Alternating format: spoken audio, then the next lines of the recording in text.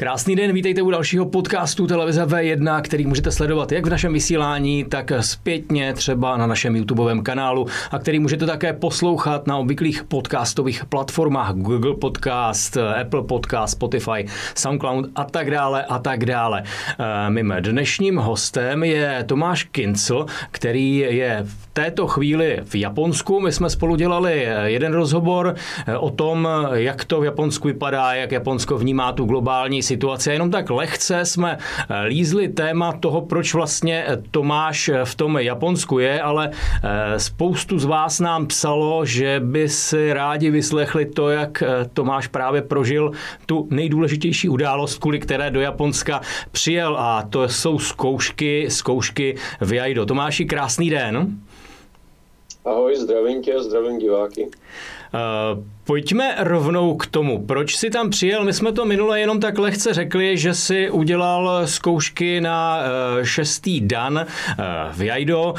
Pojďme si trošičku popsat, co to znamená zkoušky v Jaido, co to vlastně Jaido je a jak to bylo náročné, jak důležitý, jak vysoký je ten stupeň, na který jsi ty šel a který si vlastně získal, a ještě jednou ti k tomu gratuluji. Tak, děkuji.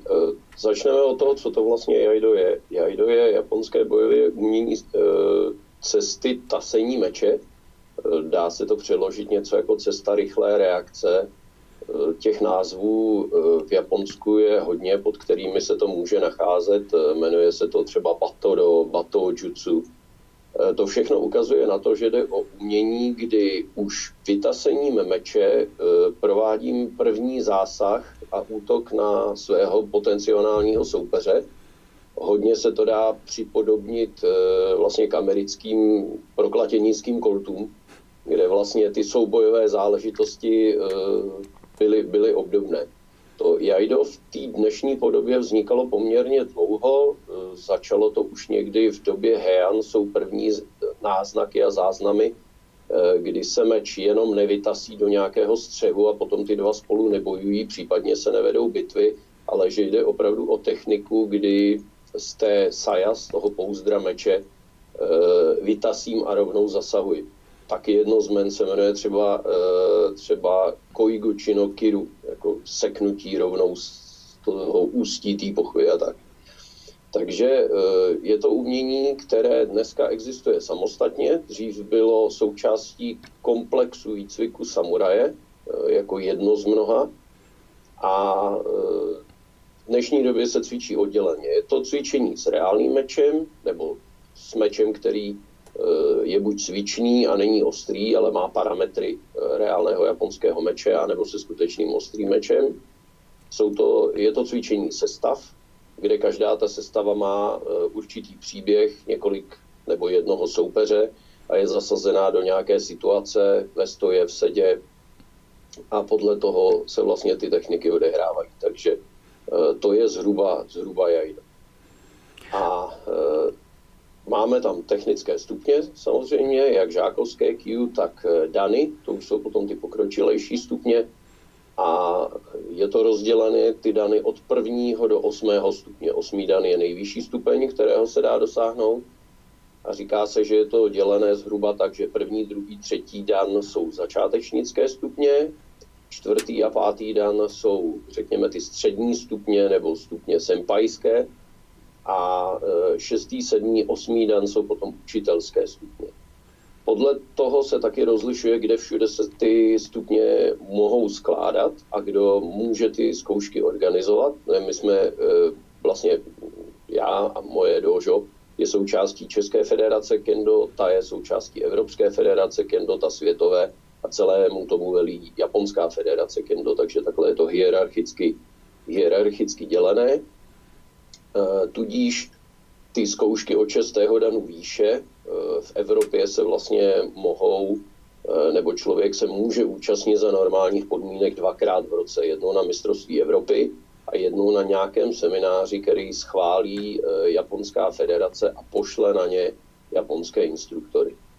No a tím se dostávám k tomu, proč zrovna v Japonsku a já tím, že veškeré ty akce byly zrušeny, mistrovství Evropy bylo také zrušeno, A můj termín, na který jsem měl jít, bylo někdy před 3 roky na ten 6. dan, ale nějak jsem si dával ještě rok pauzu.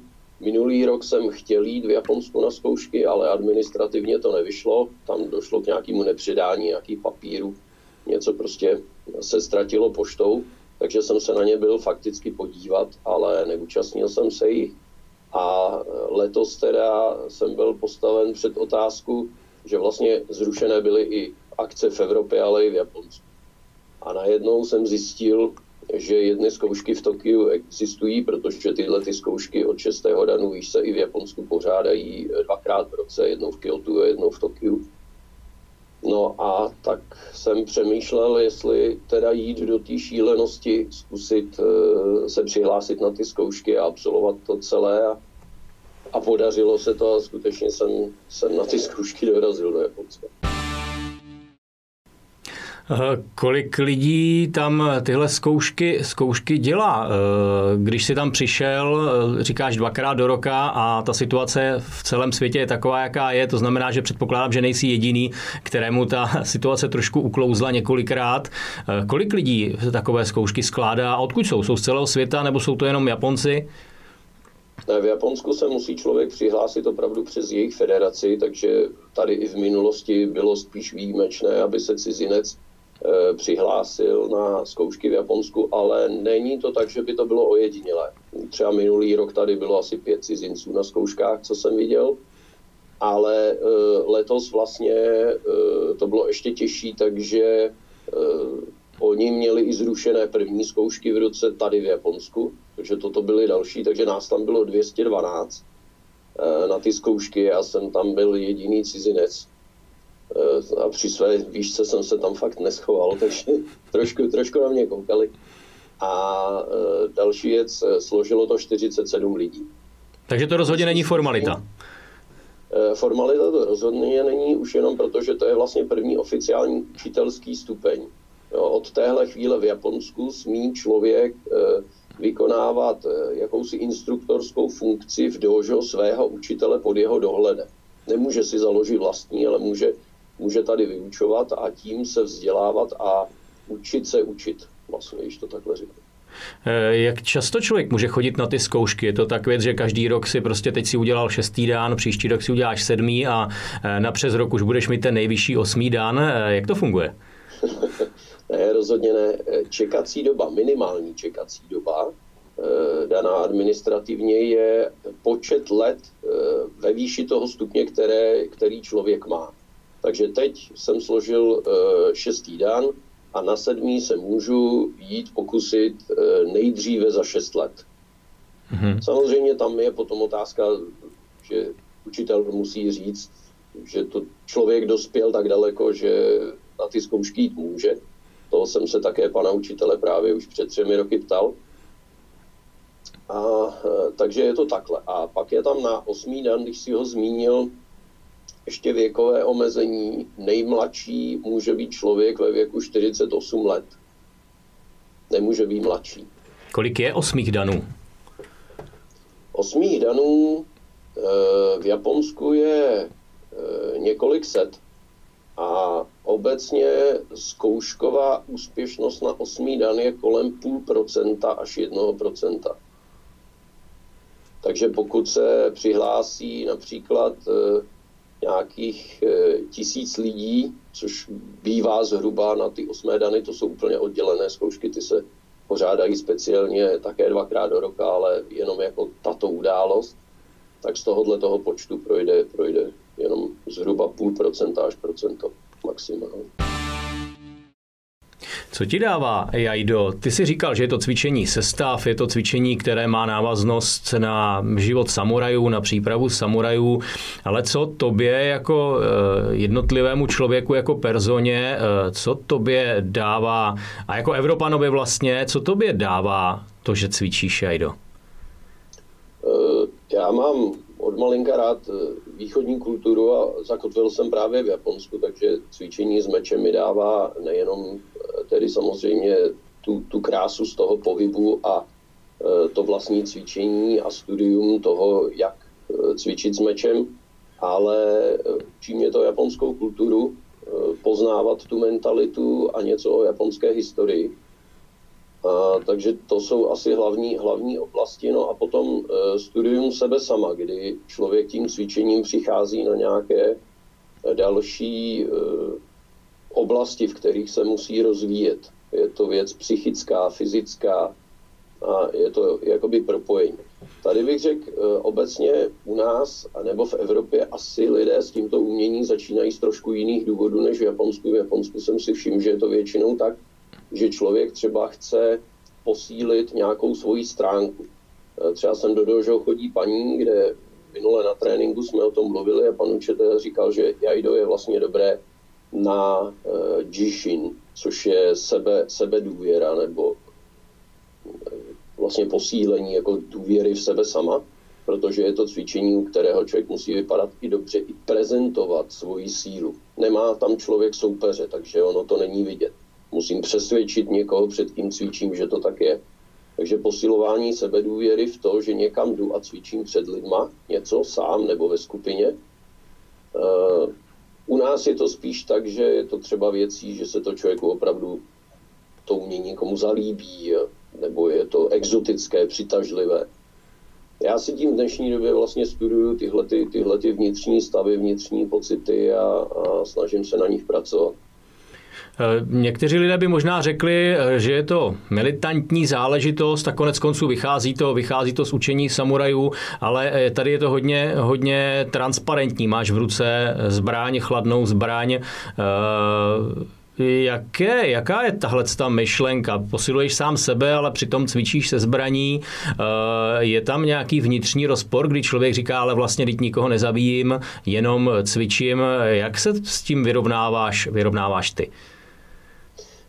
Je to věc samozřejmě pochopení jedné věci a to ten historický vývoj, a to je zase to, co mi dává to jaido, studium i té historie, tak ten meč prošel několika fázemi vývoje. Japonsky se říká dvě takové fráze Katsujinken a Setsunin to. A ta jedna fráze říká meč beroucí život a ta druhá fráze říká meč dávající život. Ten meč byl samozřejmě konstruován k zabíjení a metalurgicky, konstrukčně byl vyvinut tak, aby v tom byl co nejúčinnější a co nejlepší. A taky tu svoji historickou úlohu velmi dobře plnil. Ale od reforem Meiji v roce 1889 v Japonsku, kdy se zakázalo nošení mečů a zakázaly se souboje a všechny takovéhle věci, tak vlastně postupem času se to stalo součástí japonské kultury a japonského kulturního odkazu. A ten meč začal plnit úlohu právě toho meče dávajícího život tím, že slouží k rozvoji člověka jako takového, k navazování přátelství, k získávání takových možností, jako třeba já, že se jezdím učit do Japonska, seznámím se tady s lidmi, které bych nikdy v životě nepotkal. Stejně se to tak děje v Evropě na seminářích, že tam si vybudujete velmi blízké přátele. Pravda je, že ta práce s tím mečem a cvičení těch hata musí zůstat v té pohybové formě účinná. No, je to něco, kdy nemůžu cvičit s pocitem, že mávám praporkem nebo něco takového. Opravdu musím sekat mečem tak, aby třeba, kdybych to vyzkoušel na makyvaře, na nějaké smotané madraci, tak abych přesekl tu překážku. No, takže rozhodně to neslouží k tomu, abych ten meč pak někde použil. Japonci sami říkají, že nikdy v životě by nechtěli zažít pocit, že by ten meč někdy museli použít a že je dobře, že je ta doba pryč. No ale ten pohyb jako takový odkazuje na vývoj technik ze 16. století, 15. století a tam to tak bylo. Možná to vypadá jako, že člověk má meč, tasí ho, švihne s ním, že to není fyzicky náročné a tím bych se vrátil trošku k těm zkouškám. Jak ty zkoušky probíhají, jak jsou fyzicky náročné, co je potřeba, aby tam člověk udělal, kolik sil na to a času na to musí mít? Tak zkoušky sestávají se v dnešní době, protože ty pravidla se před 2 roky trošku pozměnily. V dnešní době je to tak, že člověk dostane a doví se to až tam na místě, když sedí na židli připraven a čeká, až na něj přijde řada, tak se doví 6 sestav z 12 celojaponské federace kendo. Ten koncept se jmenuje Setei a z těch 12 se doví 6, které musí zacvičit a má na to 7 minut. Začíná to etiketou pozdrav komisi, pozdrav meči a končí to úplně stejně. A fyzicky náročné to v podstatě není v tom směru, že by tam člověk vypustil duši nad tím, jak je těžké to zacvičit, ale je to fyzicky a psychicky náročné v tom, že tam člověk musí předvést přesně to, co se po něm chce a neudělat chybu. Tady na tu úroveň už si chyby člověk nemůže dovolit ani v té úrovni cvičení, ani v té úrovni etikety a dokonce ani v úrovni oblečení. Tak, jak začne, tak stejně oblečen musí skončit, nesmí mít někde vidět límec jinak, než by měl být. Takže je to prostě už učitelský stupeň a tam se vyžaduje, aby ten člověk prezentoval, že je schopen předávat kvalitu potom. Mně se líbil úryvek tvého deníku z toho současného pobytu v Japonsku, kdy jsi popisoval jeden tréninkový den, kdy jste zápasili mezi sebou a kdy doslova tě ten tvůj sensei, učitel ždímal jak mokrý hadr s prominutím. Můžeš to trochu popsat těm divákům, jak to tehdy bylo? Ty si tam trochu posteskl, že si udělal velkou chybu, že si vzal termoprádlo právě pod tradiční oděv? Ano.